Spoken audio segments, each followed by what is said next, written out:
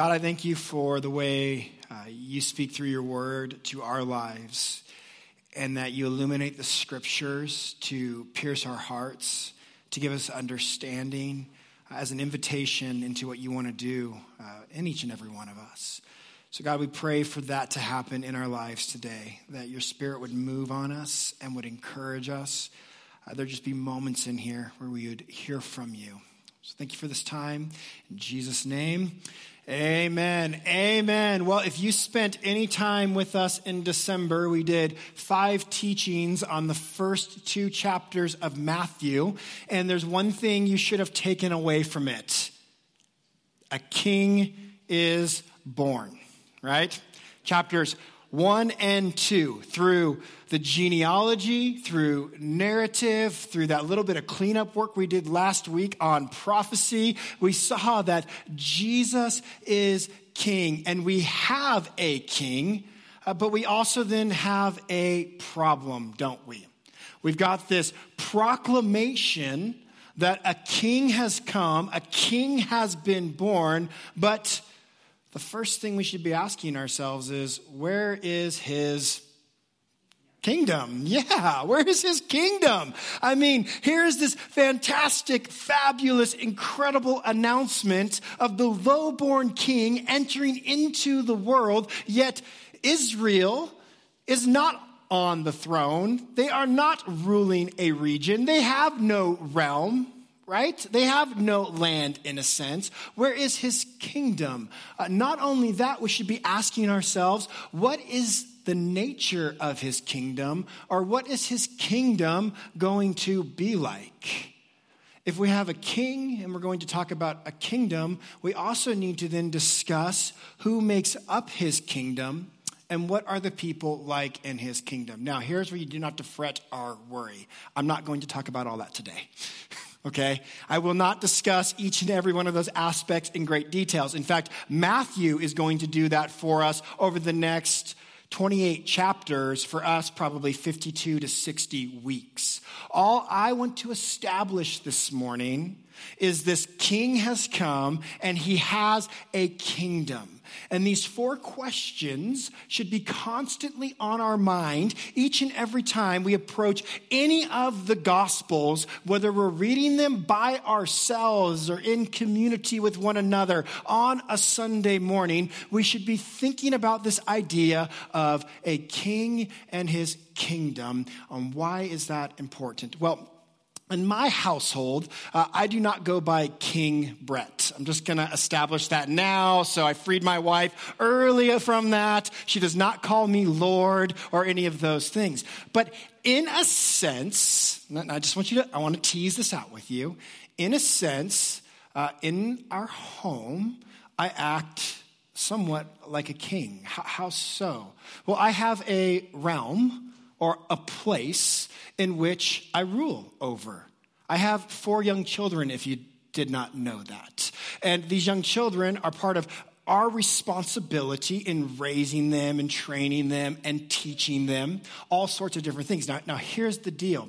In our household, I have this realm, I have this place, I have this also authority in their lives. And now what's so intriguing is the moment we leave our house, my kids don't just get to be unruly monsters wherever we go, do they? They don't get to act and do as they please. Why? Because they know we have established a rule over them, a way in which we desire for them to act and behave in society. So I just want you to think through this on some small scales. There is a king, King Jesus. This king has a kingdom. He has a rule and he has a realm. You can think of it in terms of a father there with his children, or think of it in terms of nations today. North Korea has a kingdom. And that land that they have a dictator, a ruler who oversees it. Not only that, he has a people. He has a group in which he places rules over their lives in which they must operate, function, and act in. Is North Korea like America? No, it's different. We have a different place, a different realm, a different piece of ground. Yes, that's very true as well. But we also have a different makeup of what people are like to some degree, rules that we follow, things we're allowed to do, not allowed to do, that are different than North Korea. Now, these all kind of fall short. But what I'm trying to establish early on here is that we have this king, and if he's any kind of king at all, he must have a realm in which he rules. And not only that, he must then have a people that participate in that realm. And then he has a rule or a way of conduct in which these people act, how they participate in that kingdom. There's a rule over a place and a rule over the hearts of people. So you can think of this in these terms: space and place when we talk about the kingdom of God, a physical space and place that also then makes up a conduct or the culture or the way that people are. Now, we have to get some backstory in order to really understand this. And as you know, I'm a huge fan of Genesis 1, 2, and 3. And every 3 weeks, we come back to Genesis 1, 2, and 3 because it gives so much context to understanding the scriptures at large. So hear that first and foremost this morning. In Genesis 1, when God is creating, we hear of this portion in which he creates the heavens and the earth and the skies, and then he places these stars in the skies, and they are to do what? They are to rule for the times and the seasons. So God creates space and place. God has his space in the heavens. God has created space for man on the earth. He then has created these stars in the skies in which seasons are going to be ruled over. They're going to be determined. And then immediately following the placing of those in the skies and the talking about of the rule and the reign, you've got animals created, and then man is created, and something specific is said about man. They're to have dominion or rule over the land. God's got his space, his place. He creates man then, through which he is going to rule on earth, cultivate, create, and make, ruling through man to bring into fruition the really flourishing of mankind. So man created to rule. Now, if you know the story, they want to do it on their own terms. They don't really want to participate in the way that God would have them participate. It begins to unravel. It inverts on itself, caves in, they're kicked out, and it's messy. But what this establishes from the very get-go is God has intentions and plans to rule through humans on earth. Can we just log that away in our minds? It's not some wistful flying away into some crazy space in which there's just some soul and there's no portion of the body and we flutter into eternal worship with God. He has intended from Genesis to rule through humans on the earth. And we caved in as we sinned, crushed ourselves in that, but he still intends to partner with humans to rule over the earth.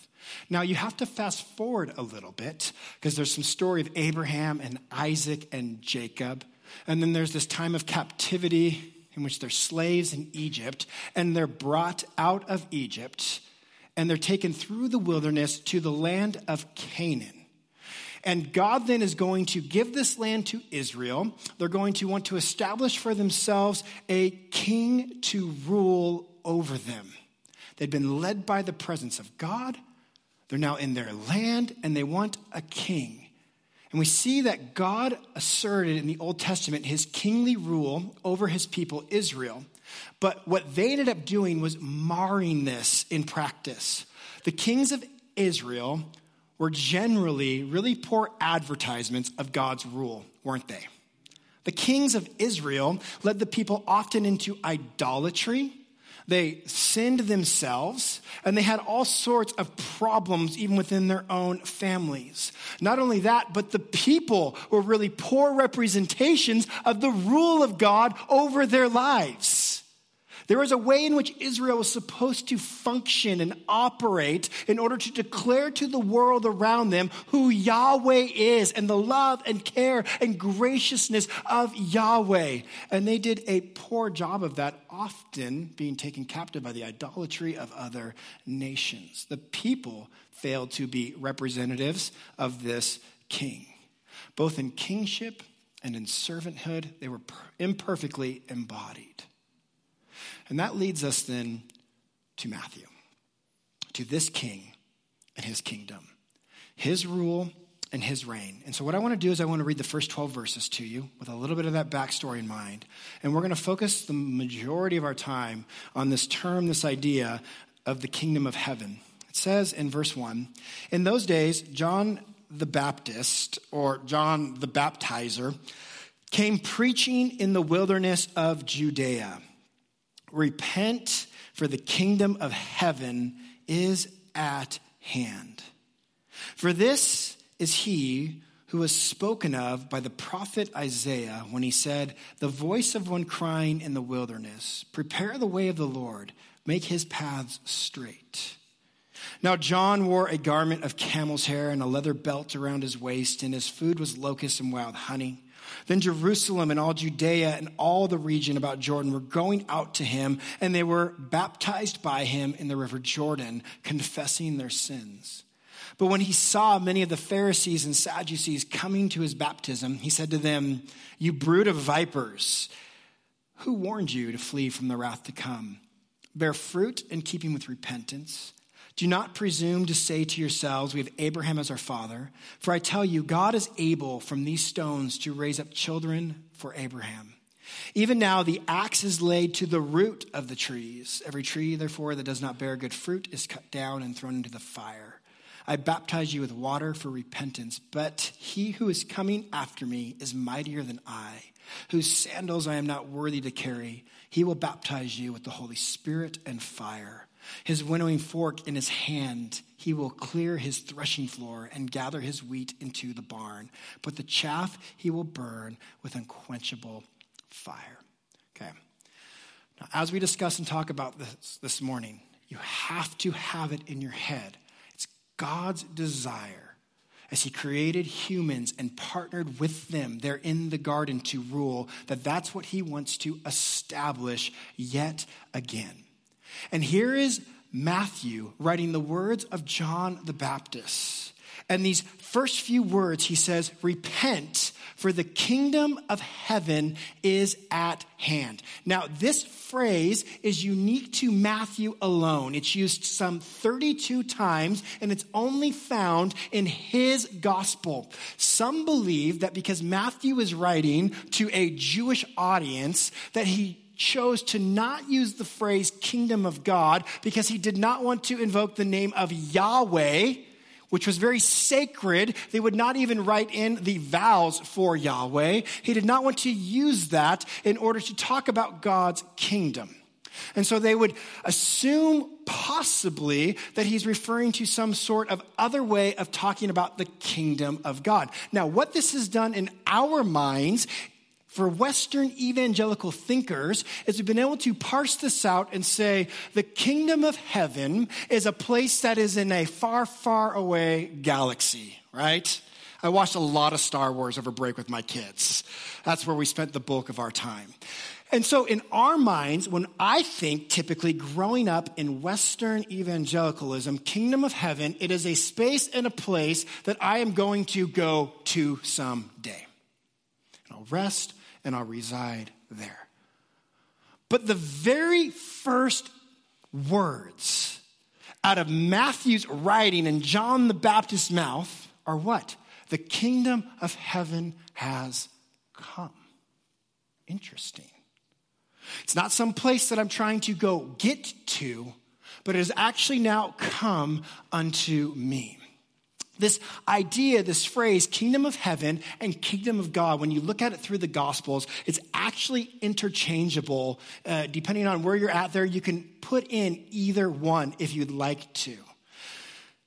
It's not where God's people will go after death It refers to the rule of heaven, that is, of God being brought to bear in the present world. That's why we pray, your kingdom come, your will be done on earth as it is in heaven. And the contemporaries of Jesus in that day knew that the Creator God, he intended to bring justice and peace to his world here and now. There's a commentator by the name of Jonathan Pennington, and I think he's correct when he says this: the kingdom of heaven is not used out of reverence for the name of God, but instead about the contrast between what God wants and what humans are doing. Okay, let that sink in. What God wants. Have you ever thought about that? It's New Year's. I got a list of what I want God to do. Big list, right? Just get us through this next year, please, Lord. We've got these ideas, but here's the idea that is being presented here. What does God want? His will. And what are humans actually doing? Not just individual actions in your heart and your life right now, but as we look at the world at large, how do we treat and care for one another? What is prized in our world today? What do we think of as something that'll determine your success or your value or your purpose? And there's a contrast being drawn here. Scott McKnight, you're going to hear a lot about him from me over the next year, wrote this: the kingdom of heaven was Jesus' way of saying that God's rule is invading the land and challenging the corrupted rule of human kings. This is a fascinating announcement. It's a threatening announcement to any who are on the scene. It's basically a proclamation that God has come and the world is absolutely in disarray, being torn apart. And there is a different or a better way. What does this mean? First of all, it means that God alone is king. Second thing it means, God is now ruling in King Jesus. Third thing, Israel and the church live under the rule of King Jesus. Forgiveness is granted through King Jesus the Savior. And the fifth thing, the rule of Jesus will be complete in the final kingdom. As N.T. Wright says, this is the story of God become king. That's what Matthew is declaring. This is absolutely a political agenda that we're going to read over the next year. So if you ever say, Brett, why aren't you more political? I'm going to get super political. There's a different kingdom, and it's a lot better than the one we're living in right now. And we're going to explore and talk about who is in this kingdom and what his rule and his reign actually looks like in our lives. This is expressed in four ways when we talk about the meaning of the kingdom of God. It expresses the ultimate rule of God over his world, as Revelation makes painfully clear. It stakes a claim. We are his creatures and we should serve the king. And this is what I'm incredibly interested for each and every one of us. It describes the realm in which the kingly rule is acknowledged, meaning you receive the kingdom by responding to his kingly rule and surrendering to the king. And it points to a future when God will be all in all. This will be done on earth as it is in heaven. And that's what we're exploring through the Gospels. McKnight goes on and says, the story is that in Jesus, God now rules. God's kind of ruling is saving, rescuing, atoning, justifying, and reconciling. The cross and resurrection redefine the kingdom in all directions. Israel is not the same. Obedience is not the same. Love is not the same. Peace is not the same. Justice is not the same. In other words, to say the kingdom draws near is to make a Christological claim, is to say the kingdom is now present in Jesus. So what this means for you, what this means for me, is that there's going to be a term that we refer to frequently here, and it's the now but not yet aspect of the kingdom of God. Now but not yet. The kingdom here realized, actualized in our lives as the King is reigning in each and every one of us. And even then, where we go serves as an outpost of his kingdom, a bright, shining light. Just like when my kids leave my house, they're still ambassadors of the Anderson family. Word gets back that they're up to nonsense and there's going to be some problems in our household. Trust me, because I have a rule over them, right? Understand that. And so he has a rule, and this kingdom is about the dynamic of God's kingship being applied here and now in every aspect of society and culture. It is here and now, but we all wait, who are followers of Jesus, the consummation of the kingdom when he returns physically, right? That is the not yet aspect. So what does that mean? There's a king and he has a kingdom. There's then people that make up that kingdom. God as king has a reign and a rule in our lives. This results in Christian living. Now, for whatever reason, over the last 15 years, 20 years, if you nerd out in the Christian world of lots of books and arguments and podcasts, if you love to spend much time in popular thought going on, there tends to be some battling going on in this realm. What does Christian living mean? Do we even need Christian living? I mean, come on, that's works, right? And that's doing something. No. That is actually something that we are freed from to then go pursue and live in. And there's been a lot of back and forth on legalism and, as I shared a few weeks ago, antinomianism and what that actually makes up. Here's what you need to understand. If there is a king and you have come under this king, I promise you there is a rule, there's a way in which he would have you to live. First Peter talks about us as a contrast culture. We can be a creative minority of people, but we're distinct as we're called out from what the rest of the world looks like. We're elect exiles, and the king is forming and shaping all of our lives. What does that mean? There's certainly demands of the kingdom. But before there's demands of the kingdom, and before you get mad at me and write me a letter, first I want to talk about how do I become a part of this kingdom. Jesus talks about this a lot. To enter into the kingdom, this happens when you relate to the king. Jesus calling a people to himself, Matthew 11:28. He is the embodiment of this kingdom. And unlike the kings of Israel, with Jesus, there's a new way to actually relate to God himself as he expresses and embodies who the king actually is, and he claims this rule and authority over our lives. It's displayed through this servant king who comes and dies for us, a servant king who gives himself for us and simply invites us to repent, to believe, and to follow Jesus. This is what he's inviting us into, relationship and life with him. But what I will tell you is new birth translates into new ethics. Once we enter the kingdom, we're reckoned to be his sheep, not wolves, wheat, not tares, good trees, not bad trees. This new birth, which leads to new identity, leads to a new life. Or one of the ways that I like to think about it is because you have new identity, it activates new activity in your life.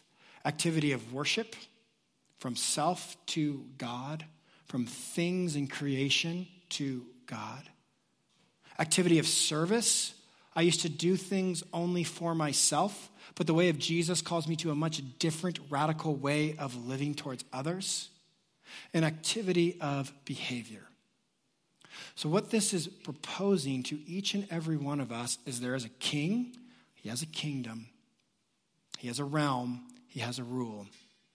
Are you a part of it? How do I become a part of it? John the Baptist tells us here. Now, you can flip over to Luke. It's very interesting. Luke chapter 3, I believe, and we're going to get to that in just a second. I'm going to pair these two stories together. You have John the Baptist teaching, and he's talking to those who are coming out to listen to him. And he says really three things to them. One, you need to realize who this king is. Two, you need to respond to this king. Three, you need to then repent from the way that you are living. First of all, he says, realize the king has come. And so he says, prepare the way. Make right your hearts, is what he's essentially saying to each and every one of us. What this means is, are we going to conform to the way of the king, or are we going to tell the king the way it's going to be here this morning? Very big difference. Now, in that day and age, when a king would come to town, they didn't have the best road systems. Their road systems were like driving in BLM land, right? Up there in the woods, on the hills, and sometimes there's a log that has fallen over, and you need to either, with your car, if you drive a monster truck, go over it, or somehow get around it. There are ruts in the road. There's all kinds of problems and issues. Think ancient road systems. They were not meant for heavy use or travel. Think Highway 97 when you get in those rivets, and all of a sudden it starts to pull you, and just those rivets get deeper and deeper and deeper. There wasn't systems created to maintain those styles of roads. And so when a king would come to town, a king would never come alone. He would always come with an entourage with him.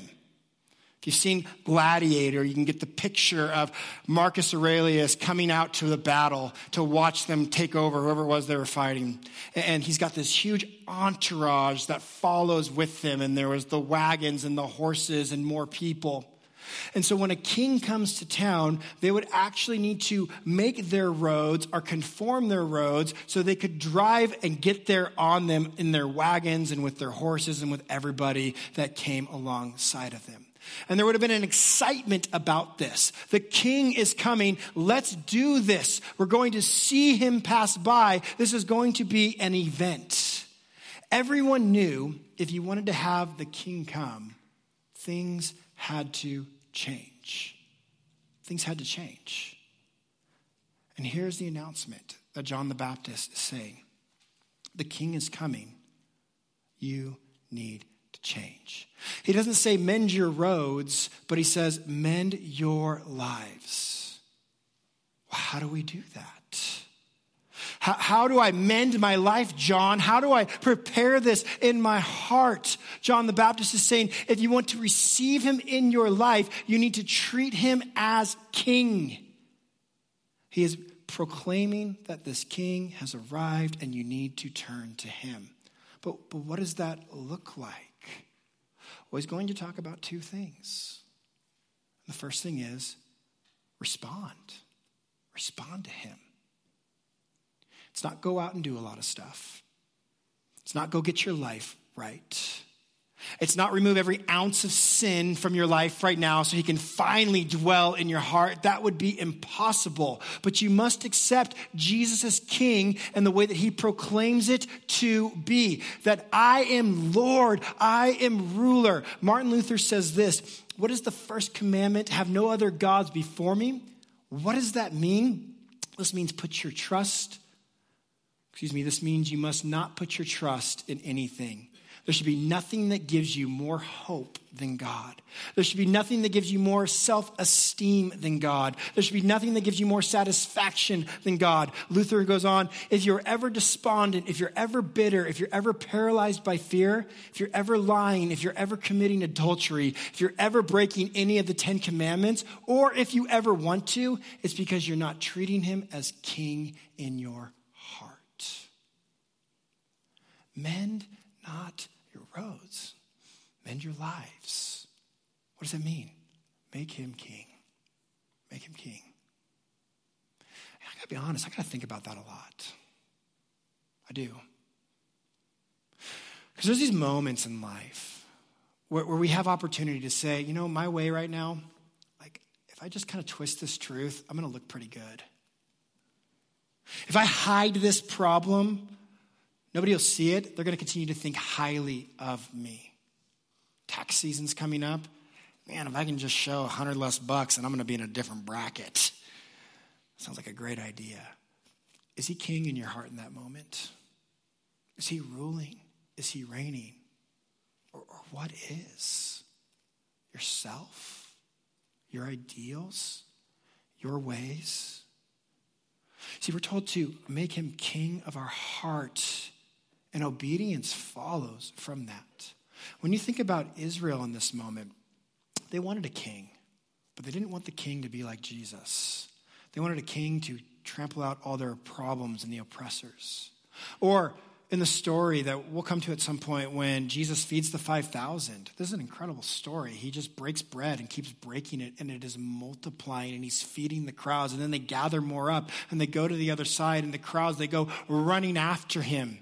And in John, we get a fuller story of this where they say, we want you to be king. He's like, no, you don't. What do you mean? Well, if you want me to be king, you have to eat of my body and drink of my blood. And everybody left but the disciples. And even they were a little perturbed and troubled in their hearts. What does that mean?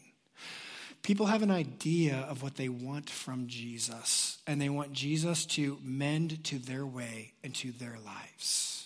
People want Jesus as long as he's the Jesus of prosperity. And I'm not even just talking about some sort of prosperity gospel in which you give and you get back, but prosperity of certain kinds of blessings or promises of the way family and life will go. And this is taught all throughout Christianity, and it's absolutely convoluted the waters and made it muddy and messy of what people think about Jesus. It's not about getting Jesus to conform to your life, what you want.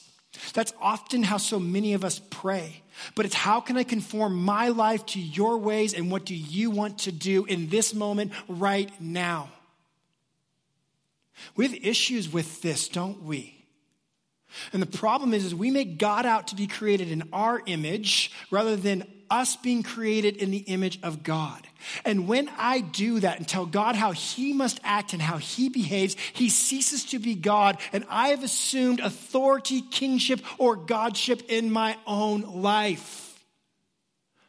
Church, I'm just telling you right now, this is a massive problem amongst evangelicals. I want God if he does it my way. What he's saying is, no, you mend your ways to his. You follow him, but it's not going how I planned. Join the club, right? That doesn't make him any less a king. And it's such an Americanized Western way of thinking of Christianity. If God is always agreeing with you, you're doing the right thing, you're doing the right thing. If you never feel convicted or confronted with the scriptures. I'm going to be honest. If in the next 6 weeks when I'm teaching, or Carson's teaching, or Michael is teaching, and you never have a confrontation with the words of Jesus, who's your God? Because I'll tell you what, somebody who has more authority in my life, when they confront me, I better start listening, shouldn't I? And Jesus is going to talk about some really interesting stuff.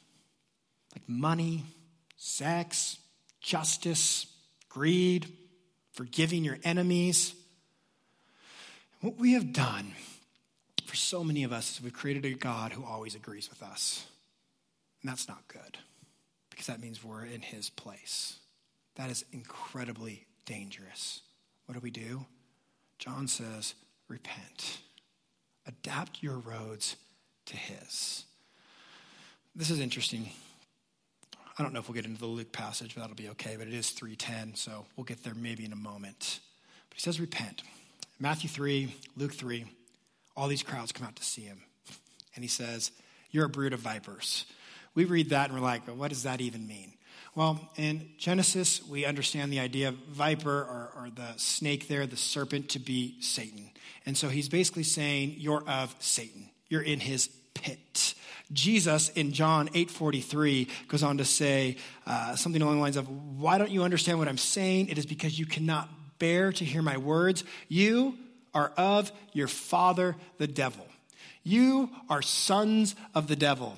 Modern day translation, your mom slept with the devil and produced you. That's what he is getting at to some degree here. Just the street level, easy interpretation there. That's a diss. And you will do your father's desires. John's first words to his listeners are this indictment. You are people in Satan's grip. you're children of his nature. You need to repent. Sure is a way to win a crowd, isn't it? Seeker-friendly movement.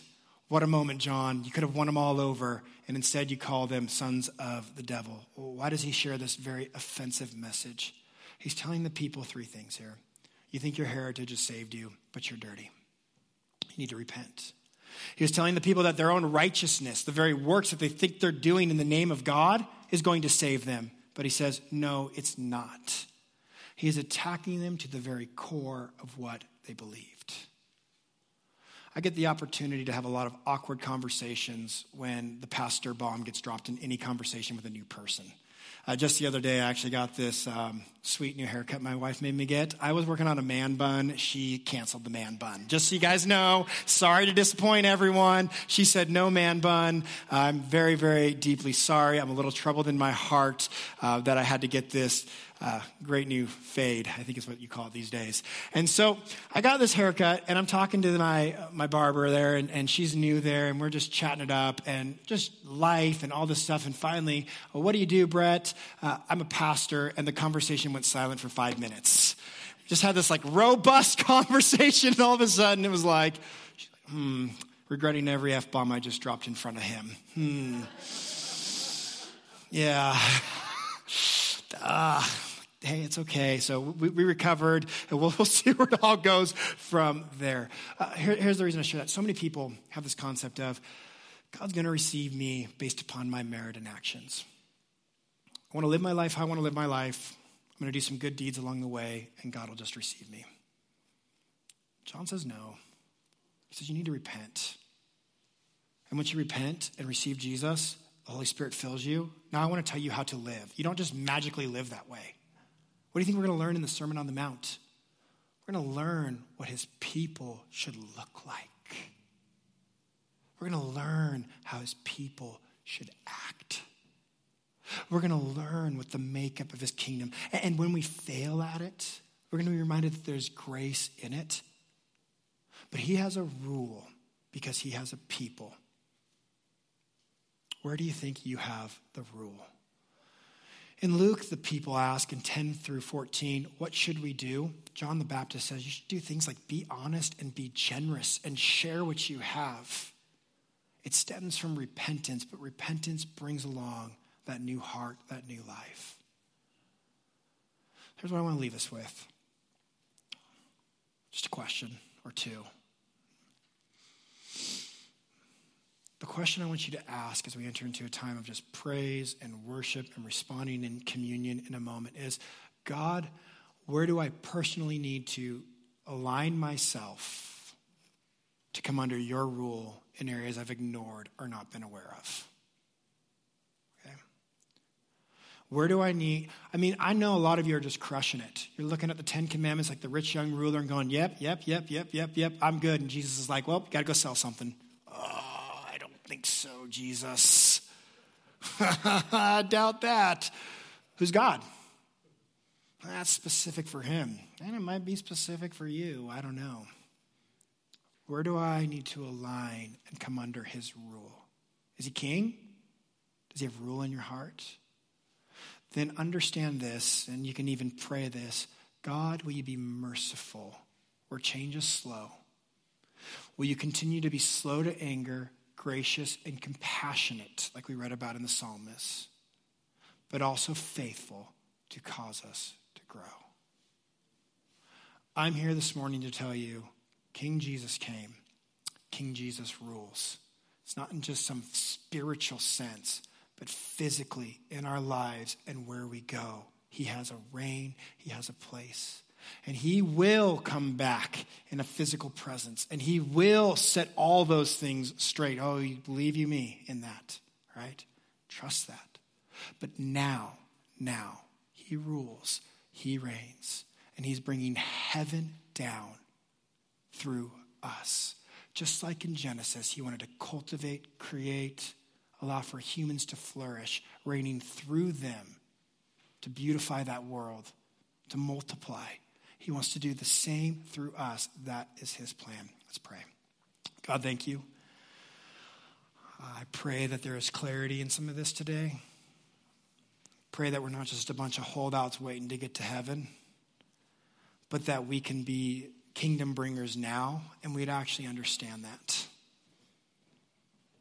That we would enter our workplace this week and connect Sunday to Monday and Sunday to Tuesday, and what we learned today, Sunday to Wednesday, and that in the classrooms that people teach in the sphere in which you have them running businesses, that the kingdom would be reigning and people would be invited into your glory, into your light, into how you want to work and move. And that we would be a people that actually reflect who you are as we're being changed by you daily. God, restore in us what was broken and lost, and may we reflect and be image bearers to the world around us. God, may we understand that we are not waiting for the kingdom, but your kingdom has come, and you rule and you reign.